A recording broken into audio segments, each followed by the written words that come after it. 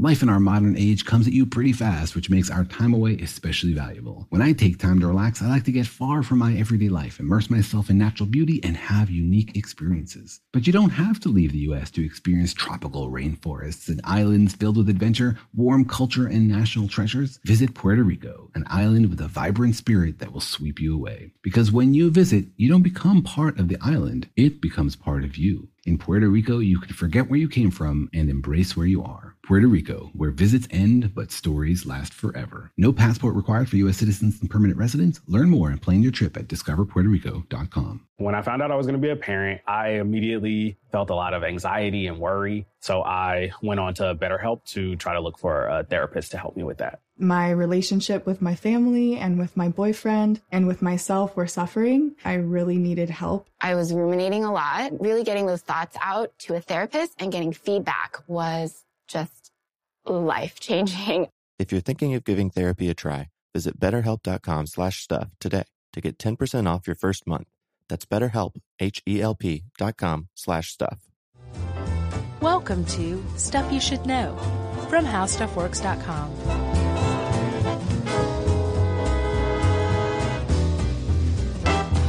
Hey, and welcome to the podcast. I'm Josh Clark. There's Charles W. Chuck Bryant. There's Jerry. This is Stuff You Should Know. Action edition. I got a laugh out of Jerry, at least. I giggled. I got a derisive snort. How about that? That's what it was. How you doing? I'm great. Well, I'm concerned about the Earth. You're concerned about the Earth? Yes. More than usual? Yes. Because of this podcast? Yes. Okay. Yeah, man. So, before we get started, you've heard of the Anthropocene, right? I know you have. You definitely have. We've certainly mentioned it before on the episode, or on the podcast. So, there's this debate right now over whether we've entered a new geological age. Oh, right. From the one to the Anthropocene. Yeah. Right? I really wish I could remember what the current one is, because people are going to write in and be like, it's this. Yeah. A million times over. Which, thank you, everybody, for writing. I don't mean to sound ungrateful. But the idea is that we've entered this period. Some people place it starting at the Industrial Revolution. A lot of people place it more at 1950, when there was apparently a huge spike in the presence of humanity from radioactivity, plastics, all this stuff in the environment as a whole. So where our presence has so muddied the geological record that we've effectively come up with a new age, a new geological age, the Anthropocene, the age of humans. Right. So one of the factors that people point to that suggests that we're changing the natural geological record. We're leaving the Holocene. Thank you, Charles. Sure. So, the idea that we are altering what the natural course of the Holocene, or the course it would have taken had humans never been around. One of the ways we're doing that is by shuffling species from one environment to another, from one ecosystem to another, where they've never been before, probably never would have ended up, at least not in any of our lifetimes, and that they are altering those ecosystems in radical new ways, such that when those things fossilize, those ecosystems become fossilized and can be studied, hundreds of thousands or millions of years hence, archaeologists would be pretty puzzled by what they were finding. Yeah. And that's the basis of the idea that we should be calling this the Anthropocene. Wow. Now I'm scared. That was my goal. Well done. Thank you. All right. So what we're talking about is invasive species. And I'm surprised we hadn't done this one. I was too. I went back and double checked, and I don't think we did. And I remembered what episode. I remember it was the Beagle Brigade. Oh. We talked a lot about invasive species in the Beagle Brigade episode. That's right. And we may have even said we should do one on that. So if so, wish fulfilled. So what we're talking about is invasive species. This can be any type of, it's not necessarily a plant or just an animal. It could be seeds. It could be eggs. It can even be a disease, right? Or a fungus. Sure. Yeah, a pathogen, a pest, a predator, a plant, it could be anything. Yeah, any kind of living organism that's not native to a singular or a particular ecosystem. Right, and the How Stuff Works article kind of leaves it at that, but the National Wildlife Federation article that you found, I think really kind of drives home that there's like an extra couple factors involved, right? Yeah. Because you can have a non-native species that we actually kind of like European honeybees. They're a non-native species here in the United States, but we're crazy for the pollinating they do. It doesn't always wreck things. Right. And the honey that they make. Rice is not a native crop here in the United States, but people love rice. So just being non-native isn't enough. It has to actually harm the ecosystem that it's not native to and has been introduced to in some way, shape, or form. So it's a non-native species that's causing harm either directly or indirectly or both to this new ecosystem it's been introduced to. That's an invasive species. Right. And it's not just, do we grow rice in the United States? Sure. Okay. And it doesn't have to be from another country. It can, like we said, it's an ecosystem. So it could be something from one area of the United States to another area of the United States. Right. Or from Mexico to the United States. Right. Like trout from the Great Lakes. That's their natural habitat, so they're fine. But you take that same trout and put it in, I think the example given was the Yellowstone River, and they're now competing for habitat and food with the local trout. That's an invasive species. Right. They come in all shapes and sizes, as our very own article says. There are different names for them. God loves them all. Like some people might say exotic pests or non-indigenous species, alien species, stuff like that. But invasive species is kind of, I think that's the go-to these days. Sure. That's the one you hear starting in the 90s. Actually, it's funny, like all of the eco stuff that we know about, from recycling to invasive species, it all was like born in the 90s. You know what I mean? Yeah. Bill Clinton, I don't think he invented that name, but he went, he gave it the stamp. What did he say though? I think he said, nailed it. There you go.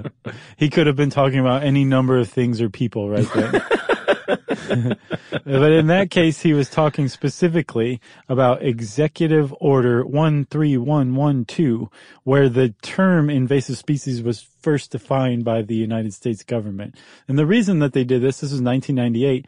The reason that they were defining invasive species is because around about that time, the world was really waking up to the fact that if you take a species of plant, animal, bacteria, pathogen, whatever, and you put it into a new ecosystem where it has no predators, it's going to create havoc for the ecosystem as it was before. Yeah, I mean, that's kind of one of the keys here is that generally they will cause a lot of harm, maybe to the environment, maybe to the economy, maybe to people, maybe one, two, or all three of those. And another key aspect of the invasive species is that it's pretty hard, if not impossible sometimes, to contain and eradicate. Yeah, I think that I get this impression from researching this, Chuck, that like the second wave of waking up to invasive species is realizing like they're never going to go away now. They're done. It's done. Like the first wave, you don't notice. It's already happening. Right. Yeah. By the time we do notice, it's too late. And then now we're realizing like, oh, okay, well, we can handle this. It might be tough. And now I think we're finding, you can handle it. You just can't eradicate them. One of the big problems is like if you say develop a poison that kills some, some invasive fish that was introduced, right? Say carp. You're going to kill the other fish in the area too, or some of the other sea life or something like that. So there's just not really any way you can target these things short of shooting each one of them. And you're going to shoot a plant? They'll think you're crazy. They'll lock you up for that. So don't even try it. And here's the deal: is this is not a new phenomenon. Nature has been doing this for years on its own in various ways. Whether it's leaping over the Tasman Sea from Australia to New Zealand, Right. Or over a channel of water, or over a mountain range. It happens, but generally, bodies of water and mountain ranges and deserts and all these other geological features help to stop this stuff. It's really humans that are doing most of this, not necessarily on purpose, but sometimes on purpose. Yeah, sometimes. As we will see, but sometimes it's just like it's in the ballast water of a ship, or it's in, there's an insect in the wood of, or it's in packing material, or it's in the wood of the, what are those things called? The crates, the pallets? Yeah, pallets, shipping pallets. And all of a sudden it leaps out on the other side of the world, and you have an issue to the tune of, 50,000 estimated non-native species in the United States alone. Yeah, I was looking that up. That's one of those things we always give, evidence, or not evidence, advice. Yeah. If you see something all over the place, double check it, Right. Is that not a real number? No, I think it is a real number. It's from 1999. So there's no telling. We're probably at 50,000 and 500 now. But it was from a guy named Pimentel, who is a world famous ecologist. Penn and Teller? No, Pimentel. Oh, okay. He's from Cornell. I don't know if he's still at Cornell, but the thing that this leaves out, though, it's 50,000 non-native species. But that same study from 99 found that about 4,300 of them could be considered invasive. Okay, that's what I was wondering. The other ones are like the honeybee, where we're sweet. Sure, or rice. Right. Don't forget rice. And like I said, sometimes in the water of a ship's hull, sometimes in this wood, and sometimes on purpose, like we said, like when the Burmese python found its way to Florida. Dude. That was no accident. Have you looked up Burmese python Everglades recently? Yes. Dude, they get so big down there. And did you see the one that had burst itself to death eating an alligator? Well, no, but I did see the alligator and the python fighting on a golf course. That's amazing. That is amazing. That makes me glad to be alive to see something like that, Well, here's the deal. While we're on that, all right.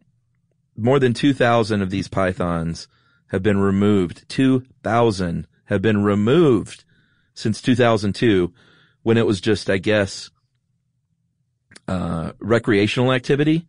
But starting in March of last year, 2017, Florida started sanctioning python hunters, and 1,000 dudes applied. They accepted 25, said, we'll pay you minimum wage. We'll literally pay you $8 an hour, or I think that was the minimum wage at the time, to hunt pythons. And they're all done. Right. And they started hunting pythons. They've caught 743 since March of 2017. And, earlier this year, late last year in December, the dude, Jason Leon, did you see that one that he caught? No. 17 I may have seen a picture feet. of it.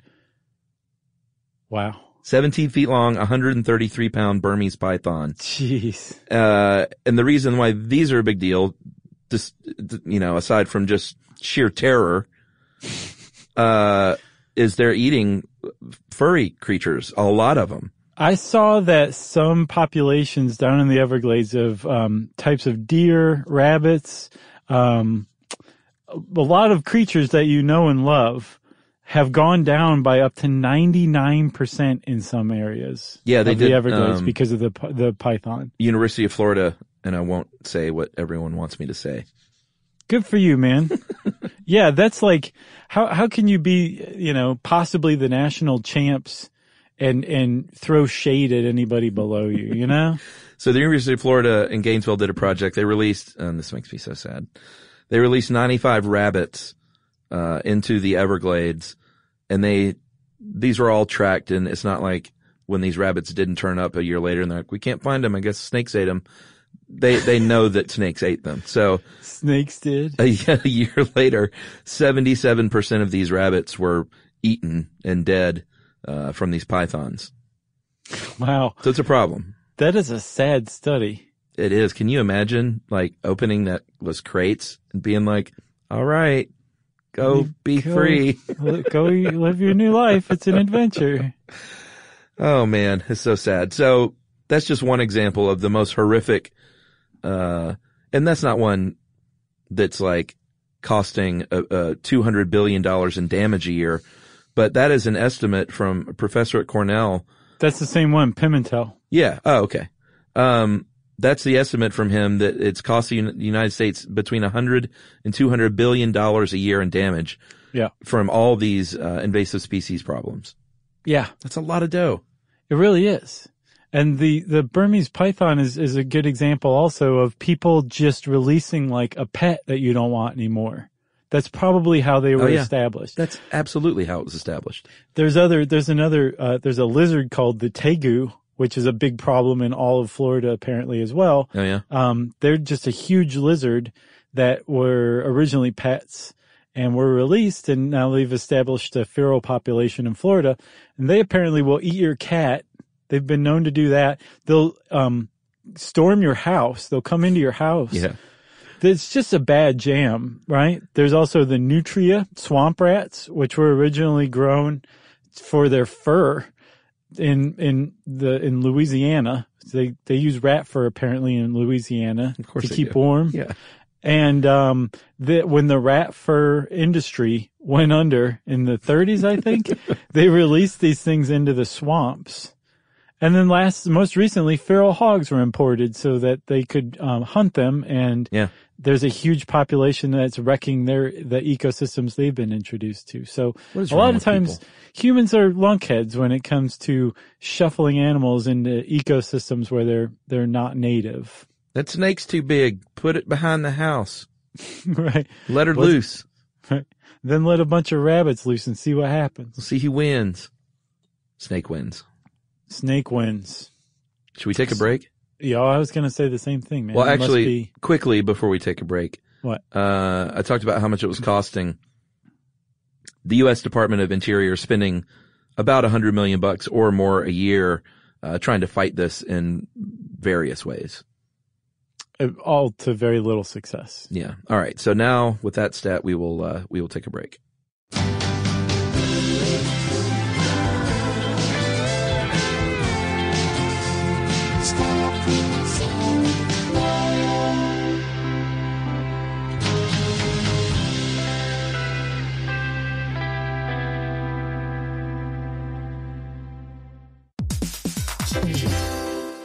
All right, game off. Let's pause here to talk more about Monopoly Go. Because in Monopoly Go, you can team up with your friends for timed tournaments where you work together to build up each other's boards. It's very nice. That's right. And the more you win together, the more awesome prizes you unlock. And there's so much to get. I'm talking about unique stickers that you can trade with friends to complete albums for big prizes, cool new playing pieces to travel the boards with, or hilarious emojis for taunting friends when you smash their buildings or heist their vaults. Plus, Monopoly Go feels new and exciting every day with constantly changing tournaments and challenges, like digging for treasure or a robot pachinko machine. And there's always new timed events that help you win big, like massive multipliers for everything you win or rent frenzies. That's right. There's always something fun to discover in Monopoly Go. So get off the bench and go download it now for free on Google Play or the App Store. Game on!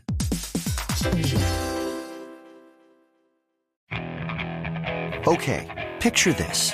It's Friday afternoon when a thought hits you.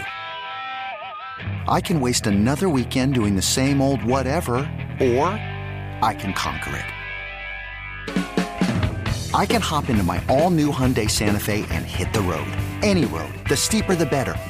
Because my all-new Santa Fe is available with H-Track all-wheel drive, so I can hit the trail without a worry in the world. Heck, with 3 rows and best-in-class rear cargo space, I can pack the whole family in with all our gear. We've got available dual wireless charging for our phones, so we'll never lose touch with civilization, and we won't lose touch with the primordial power of Mother Earth. So which is it? Waste the weekend or do something a little more epic? And conquer it in the all-new Hyundai Santa Fe. Visit HyundaiUSA.com or call 562-314-4603 for more details. Hyundai, there's joy in every journey.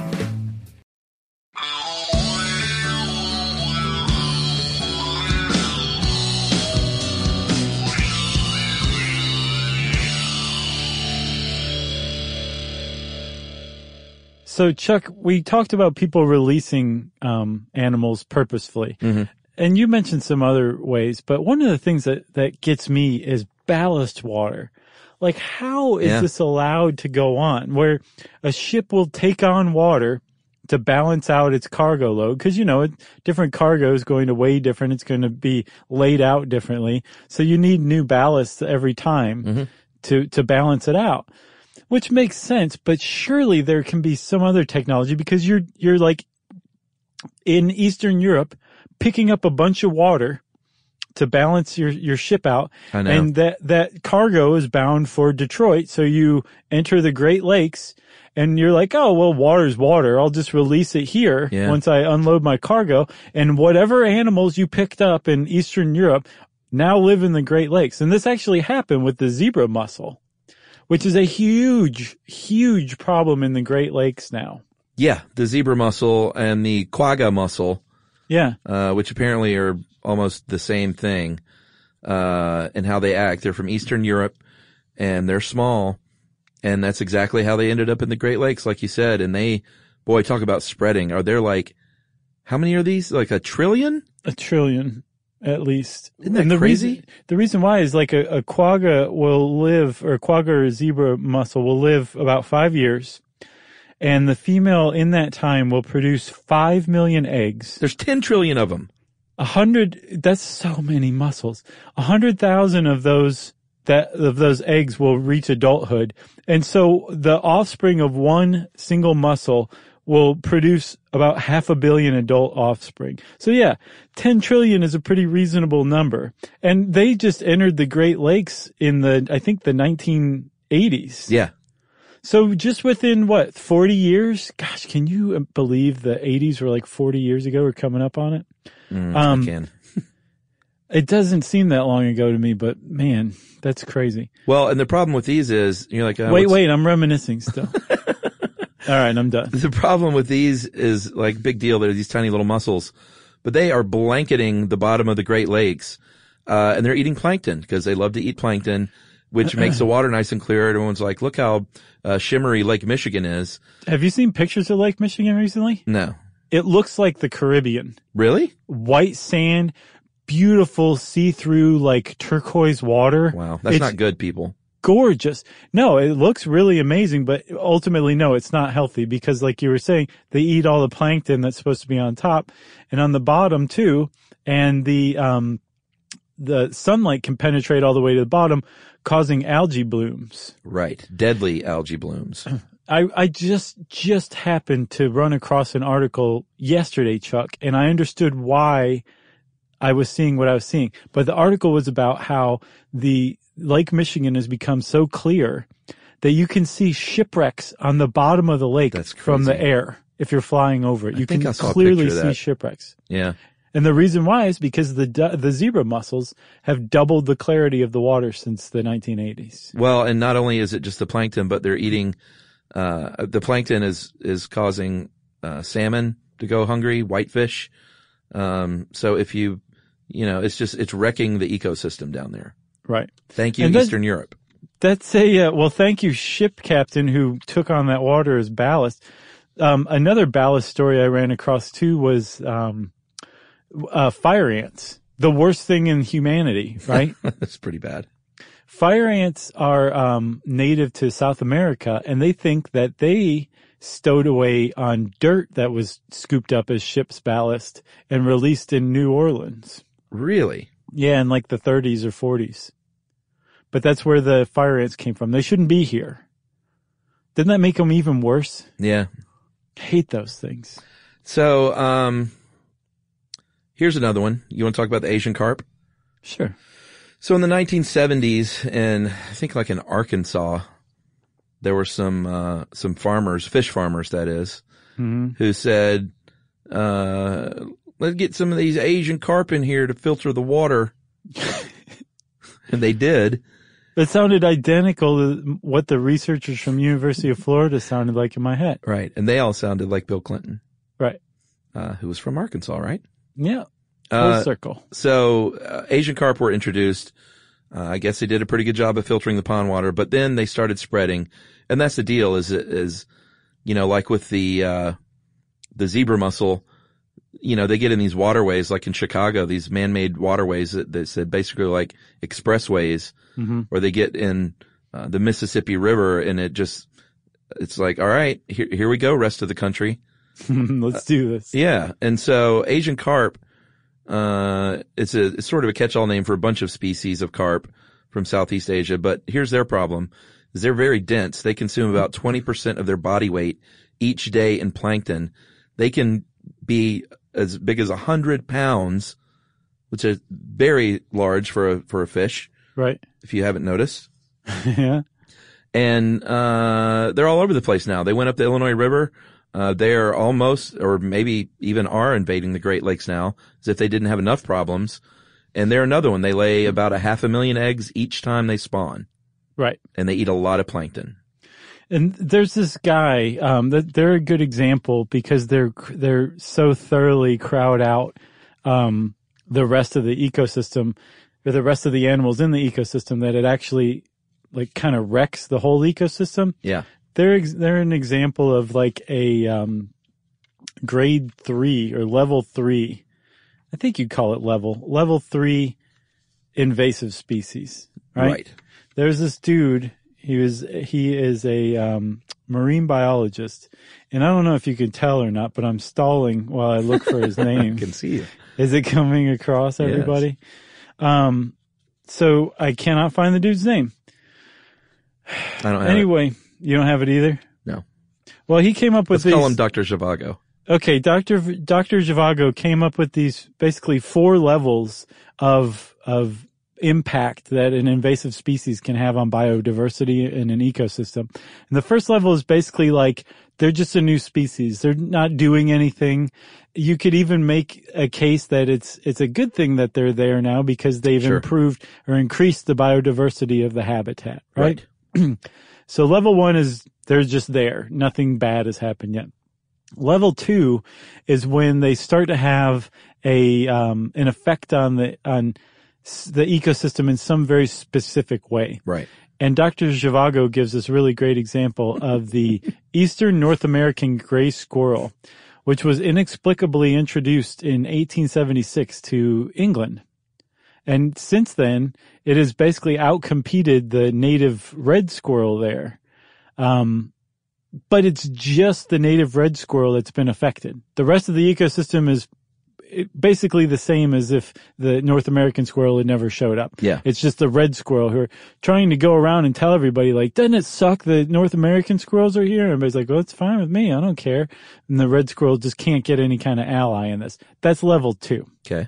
Shall I continue? Please. Level 3 is where the species becomes so dominant, spreads so fast, so wide, reproduces so quickly and so massively that they begin to impact the entire ecosystem as a whole. Right. And we'll talk about that in a second. And then the 4th level is where they have upset the ecosystem that they are not native to but have established themselves in so thoroughly that it now impacts other ecosystems, either nearby or that are somehow connected to that ecosystem. And then level 5 is when you wake up covered in 100 squirrels. Right. All just quietly staring at you. Can you imagine? No. You ever seen those black squirrels in Brooklyn? Yes. I've seen them in like Toronto usually, or Man, DC. I love those things. Yeah, they're pretty cool. I'd love to get some of those in They're tough Georgia. guys too. Yeah. They'll charge you. Yeah, they don't take any guff. No. But see, if you brought some to Georgia, it could be bad for the squirrels here because it's a non-native species, even though it's in the same country. Yeah, but man, we got so many squirrels in Atlanta. I wouldn't mind seeing a few of those go, and I love all furry things. Well, you know how I feel about squirrels. Well, that's why it's going to haunt your dreams, waking up being covered by 100 squirrels. Yeah. It'd be worse if I had a dream where 100 squirrels covered my bird feeder. That's worse to me. I'd rather them cover me. Cover me instead. Leave my bird feeder alone. They would be so happy to chow down on you, though. Their little tails would be all flitty. They would. They'd be so excited. They'd say, this is a long time coming, Josh. They'd store some of you for the winter in their haunches. But then they'd forget, except for about a third of me, where they put it. Yeah, exactly. Stupid squirrels. So those are the 4 levels. We were kidding about the 5th. Mm-hmm. And I feel bad for Dr. Zhivago because what if that dude listens and he's like, oh, they're going to say my name. Yeah. Oh, Dr. Zhivago. Or maybe he's going to start going by that. Maybe so. We just changed that dude's life. All right. So, we talked a little bit about how some of these can affect things like eating plankton. What are some of the other, deleterious effects? Deleterious? So you can basically categorize the effects that these things have in 2 categories. There's direct and indirect ones, right? Okay. So direct would be like if you, let's say those Asian carp eat, the eggs of the other fish it's competing with. Right. That would be a direct impact that would make the other fish very unhappy, right? Yes. They could also be a bug that carries a disease that kills trees. Like, I can't remember what bug carries like Dutch elm disease, but there's bugs that carry diseases that kill trees. That's directly impacting the trees in that ecosystem. Yeah. Then there's like indirect ones too, right? So like, let's say you have like a grass that grows really well in its new habitat, a non-native grass, so much so that it outcompetes the other grasses. Well, this new grass is really good at growing in this ecosystem, but it's terrible as far as like nutrient density is concerned. Yeah. And it's choked the rest of the grasses out, which means that the sweet little deer and the rabbits that are about to be eaten by snakes don't have those grasses to eat anymore, and they can't eat the new grass. That's an indirect impact. So suddenly the populations of these higher animals are going to thin out, either because they're going to die off, they don't reproduce as fast, or they just move.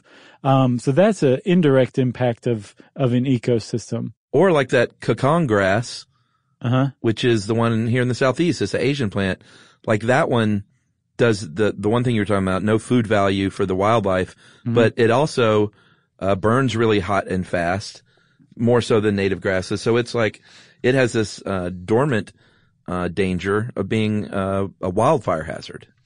Right, yeah. I saw another one called cheatweed has the same thing, and it's altered the wildfire cycle, I think in the Southwest, where it's growing from like 50 to 70 years to something like 3 to 5 years now. Yeah. They have like massive wildfires, and it's because it burns so fast and it's so dense. It's just such a great fuel that yeah. There's another way that they can indirectly affect an ecosystem too. A lot of plants that are non-native come in and alter the composition of the soil. They either change the amount of nutrients that are available, they change the pH, they just alter the soil chemistry. And I mean, like the soil, that's like the building block of an ecosystem. You start altering that, everything from the soil up is affected and impacted in some way or another. Well, and then that soil can then be transported to another ecosystem, you know? Right. Yeah. Which, that's how the stuff spreads. Yeah. That's actually one of the tips for something you can do is not move soil very far distances. That can cut down on invasive species transfer too. All right. Well, let's take another break and then we will talk a little bit about, the 2 ways to try and manage this a little bit. And some more. Yes. And what you can do and the story of kudzu, which is probably not quite what you think.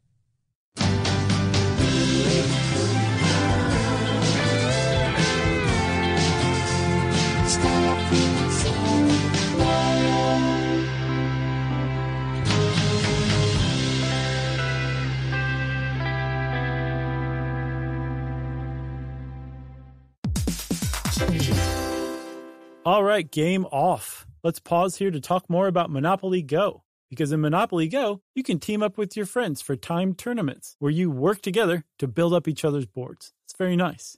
That's right. And the more you win together, the more awesome prizes you unlock. And there's so much to get. I'm talking about unique stickers that you can trade with friends to complete albums for big prizes, cool new playing pieces to travel the boards with, or hilarious emojis for taunting friends when you smash their buildings or heist their vaults. Plus, Monopoly Go feels new and exciting every day with constantly changing tournaments and challenges, like digging for treasure or a robot pachinko machine. And there's always new timed events that help you win big, like massive multipliers for everything you win or rent frenzies. That's right. There's always something fun to discover in Monopoly Go. So get off the bench and go download it now for free on Google Play or the App Store. Game on.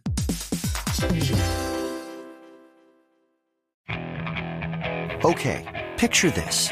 It's Friday afternoon when a thought hits you. I can waste another weekend doing the same old whatever, or I can conquer it. I can hop into my all-new Hyundai Santa Fe and hit the road. Any road. The steeper, the better. Because my all-new Santa Fe is available with H-Track all-wheel drive, so I can hit the trail without a worry in the world. Heck, with 3 rows and best-in-class rear cargo space, I can pack the whole family in with all our gear. We've got available dual wireless charging for our phones, so we'll never lose touch with civilization, and we won't lose touch with the primordial power of Mother Earth. So which is it? Waste the weekend or do something a little more epic? And conquer it in the all-new Hyundai Santa Fe. Visit HyundaiUSA.com or call 562-314-4603 for more details. Hyundai, there's joy in every journey.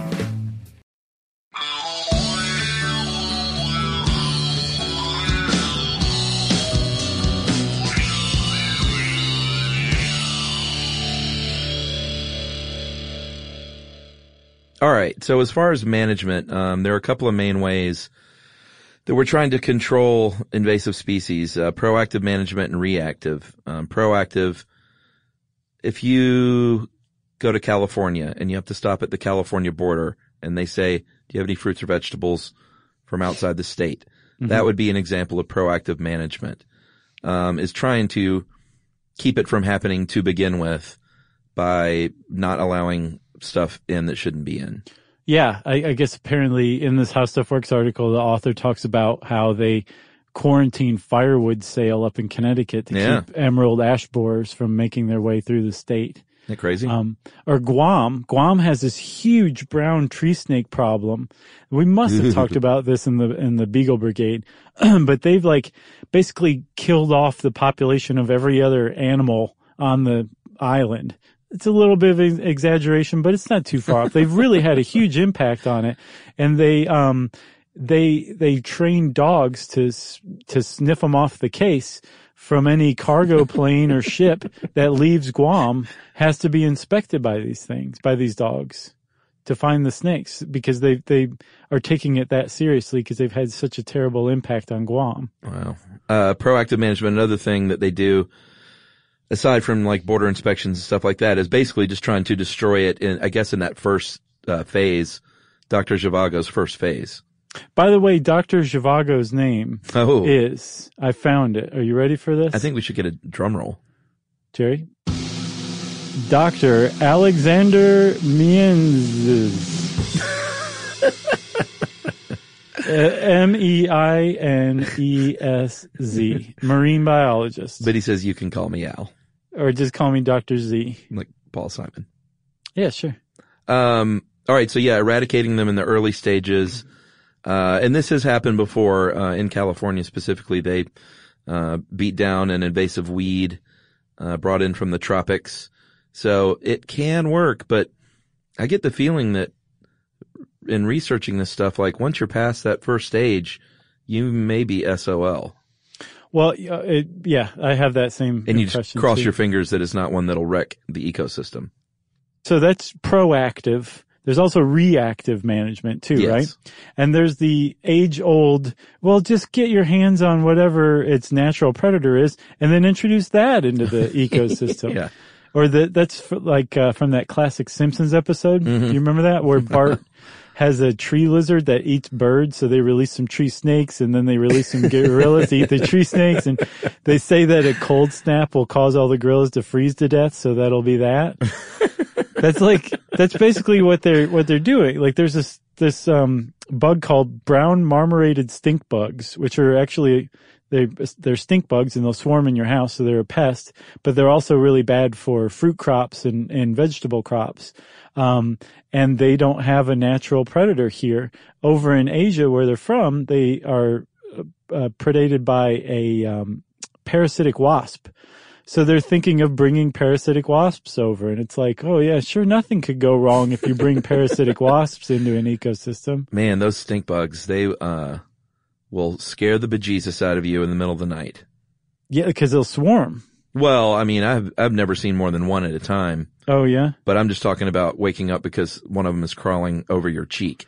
Well, supposedly the brown marmorated stink bugs are different from the southern stink bugs that we're used to. Oh, really? Yeah, and they look the same. Swarm.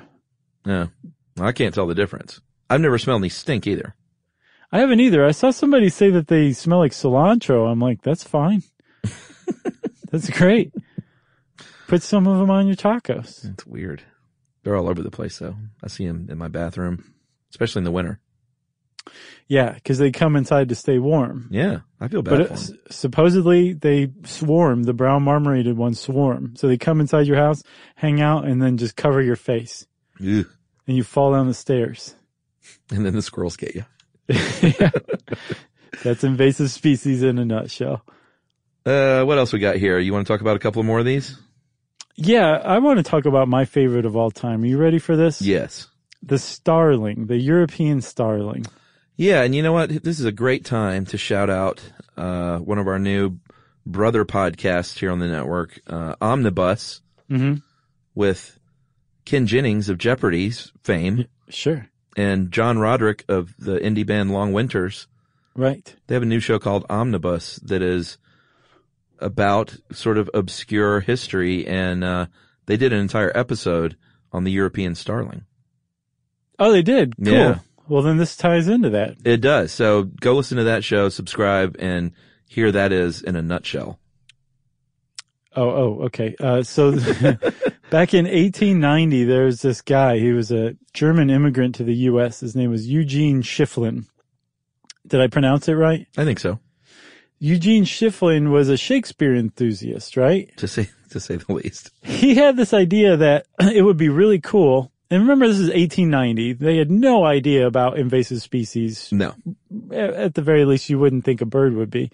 But he decided that it would be really cool to release all of the birds mentioned by Shakespeare into North America. So crazy. And he would start with the European starling. Yeah. So in winter of 1890, and then again, like a month or so later in 1891, he released a total of 100 European starlings in Central Park. That's 100. right. Make note of that number. 100 were released in 1890. And now there are more than 200 million European starlings in the United States, and they are jerk birds. Yeah. Yeah, they'll swarm like a brown marmorated stink bug. Mm-hmm. They'll swarm, but they swarm on cattle to scare them away from their food so that the starlings can eat their food. So these birds are capable of scaring cattle off. Yeah. That's a big one. They'll also crash your plane. They will. They will swarm your airplane. It has happened before. There was one that took off from Logan, there in Boston. Worst airport bathrooms in the world. And oh, yeah? Yeah, it's pretty bad. Okay. I think I talked about the bathroom stalls there. There's like 3-inch gaps in between the door. Oh, yeah, yes. It's like literally you can just see each other pooping. You could fit like a whole Aunt Annie's through there. Yeah. Like, you're going to eat that bagel? Just let me slide it through there. Right. Sideways. Well, she makes pretzels, delicious pretzels. Oh, okay. Yeah, I wasn't saying she made bagels. I got you. I was just trying to think of something fatter than a pretzel. Could you fit a bagel through the stall? Is it really that bad? You could fit a bagel flat. Man, No. like a bagel half? No, it's not quite that bad, but it's bad. Okay. I remember pooping at Logan and making eye contact with a dude. Sustained eye contact. Very distressing. Yeah. So, anyway, birds, crashed a plane into Boston Harbor, killed 62 people. These starlings. Yeah. That's not good. And they are also very dense eaters, apparently, right? Like the carp. Yes, I believe so. They're definitely a huge problem. from what I understand. But the idea that they were released in appreciation of Shakespeare, I just find fascinating. I know. Thank you, Eugene Schifflin. Now they're a major problem. There's one other one we got to shout out too, Chuck, is the cane toad. Oh, yeah. Which is another invasive species that was introduced using the Simpsons technique, because there were some cane beetles that were harming Australia's sugar crop back in the 1930s. And so they got the idea to import some cane toads to eat these beetles. And the cane toads, from what I understand, worked pretty well. But then their population boomed from, I think, 107 initial ones to, again, 200 million just in less than 100 years. Yeah, there's that great classic documentary on the cane toad. And we talked about them before in an episode, didn't we? Sure. Yeah. One of the ways Australia is delightfully weird. Mm-hmm. Yeah, we'll see you guys this fall. That's right. Your spring. Oh, yeah. That's true. They're all confused. Like, where are you, mate? Right. Although it's their summer. Well, no, it's September will be their spring. But now it's their summer. Oh, right now? Yeah, it's the dead of summer for them. Man, I can't wait to meet those people in person. So I know it's going to be cool, man. I'm going to get me a hat that has alligator teeth around the brim. Make Australia great again. As his local custom. So Chuck, let's talk kudzu. You want to? Yeah, we'll finish up with kudzu. This is a great story called The True Story of Kudzu, The Vine That Never Truly Ate the South by Bill Finch. Mm-hmm. And everyone has probably heard of kudzu. It has a very steeped mythology. And it's one of those things where people, especially outside of the South, talk about, oh, yeah, you got your kudzu is just everywhere you look, there's kudzu in the South. And, right. And if you go to any southern town, there will be a kudzu cafe. Yeah. Or a kudzu antique. There's a kudzu antiques right here in Decatur. Yep. It's just one of those things. The South took it and ran with it, as far as just like a marketing thing. But here's the deal. Most people know it was introduced, at the 1876 World's Fair Centennial Exhibition in Philadelphia. It was a vine from Asia. And, the story goes that it just took over the South, but that's not quite right. In 1935, there was dust storms that damaged the prairies, and Congress said, you know what, erosion is a big problem, so let's use kudzu. And they brought in 70 million seedlings to grow in nurseries as soil conservation. Right. Remember our episode on desertification? I think we talked about that. Yeah. So they were planting it on purpose. They were paying people as much as $8 an acre, which was pretty good money back then in the 1930s. Sure. Yeah. To plant kudzu. Flash forward a little bit. There was a radio host for the Atlanta Constitution, one of our newspapers. Well, now it's the AJC. Back then, there were two newspapers, the Journal and the Constitution. And his name was a columnist named Channing Cope that became an evangelist for this stuff. And basically, during these Depression-era radio broadcasts would say, plant kudzu so the South can live again. Yeah, to restore the soil back to its original nature. Yeah. And so these farmers were taking money from the government saying, okay, sure, I got some land that I'm not using or that could use some fixing, so I'll plant this stuff for $8 an acre. And they did, but the problem is no one could ever figure out how to make money off of it. It wasn't a crop. It wasn't good for grazing because apparently when cattle and horses grazed on it, it died. And no one really wanted to buy it from a nursery. So there's no way to make money off of it. So when the soil conservation payment program ended, everybody just kind of tilled it into the soil, and kudzu went the way of the dinosaur, or it would have had it not been for the railroad industry and the highway construction industry. Yeah, so the original goal was to plant about 8 million acres of the stuff around the South. But by 1945, there was just about 1 million acres planted. But because of the fact that cattle don't graze by the highway generally, or on the railroad, that's where it really took hold, and did envelop things like roadside signs and full trees. And if you were, and this is how it got their reputation, because people would be on the train or they'd be driving down the highway and that's where it was the worst, and they would see it, and it got this reputation as this monster vine that was eating the South. Yeah, because it really is disconcerting to see kudzu growing up like a 50-foot tree and totally covering it, like it's consuming it. It's very much, it evokes that same feeling, like seeing a snake eat like a whole rabbit, right? Yeah. It evokes the same feeling. And the thing is most Southerners from, say, like the 50s on, when this really started to take root on these roadsides, their connection to the land was no longer in the farms or the forest. It was in the cities, and they traveled mostly in their car or on trains, which is where kudzu was most visible, remember? Yeah. So there was this idea, and it was a pretty understandable idea, that kudzu had taken over the South, or was in the process of taking over the South. And the whole thing was helped along, apparently, by a garden club newsletter. Yeah, so the idea is that there were, and this is an incorrect stat that you can still get that says, up to 9 million acres of the southern United States is covered in kudzu. It all comes from these two books, a craft book and a culinary and healing guide are these two books that are most frequently quoted as to that number. The U.S. Forest Service says actually it's about 227,000 acres of forest land, about the size of a small county in Georgia, nowhere near what they're saying it is. And while it's still, when you drive along some of these southern highways, it looks like it's eating a water tower, and it is. Once you step 10 feet into the forest, it stops.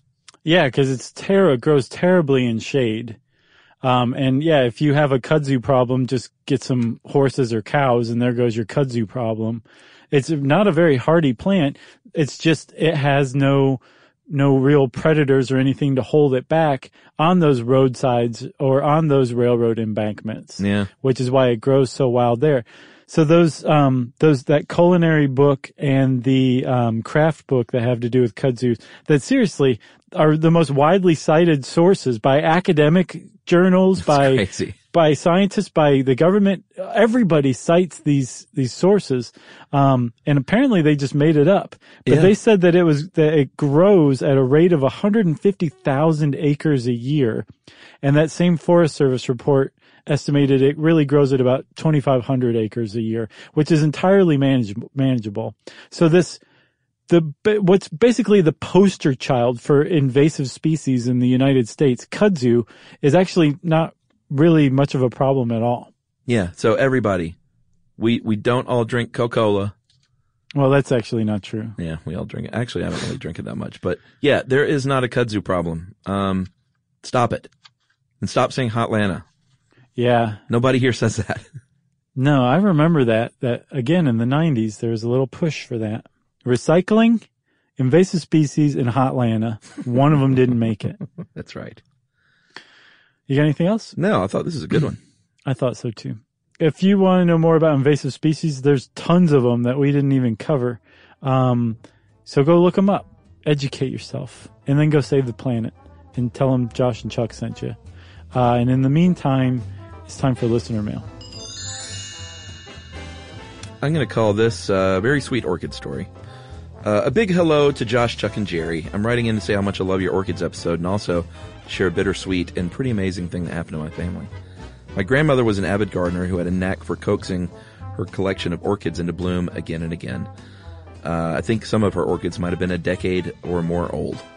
When she was diagnosed with cancer, she passed along her orchids to my stepmother, who has continued the tradition. One particularly beautiful orchid had refused to bloom after the move until one day in August 2016 when it did bloom again. When my stepmother posted the picture to Facebook that morning, she didn't know that my grandmother was in the final process of passing away. Someone used their smartphone to show the photo to my grandmother at hospice, and it was one of the very last things she saw. Must have brought her a lot of joy to know that her orchids in fact lived on. She attached a photo, very beautiful orchid. She said, orchids will always have a special place in my heart for sensing my grandmother's last day with us, and each of those plants is a treasured family heirloom. I hope I'll be the next to inherit the matrilineal? Matrilineal. Matrilineal. I think so. Yeah, that's right. Hope I'll be the next to inherit the matrilineal green thumb. All the best, Maggie. That is a great, great orchid story. Yep, great listener mail. That's how you get on listener mail, everybody. Yep, you just warm our hearts. Okay? Or insult us. Yeah. But we don't actually read those. We just make grumbly references. That's right. If you want us to make a grumbly reference to something you wrote, well, then write us an insulting email. If you want it to get read, then warm our hearts. You can tweet to us at SYSK Podcast or Josh Clark. I also have a website, by the way, called AreYouSeriousClark.com. You can join Chuck on Facebook.com/Charles W. Chuck Bryant. And you can also hit up the official Facebook page at Stuff You Should Know. And what else, Chuck? Emails? Sure. Right? You can send us all an email, including Jerry, Noel, Matt, everybody, to stuffpodcast@howstuffworks.com. And as always, join us at our home on the web, stuffyoushouldknow.com. For more on this and thousands of other topics, visit howstuffworks.com.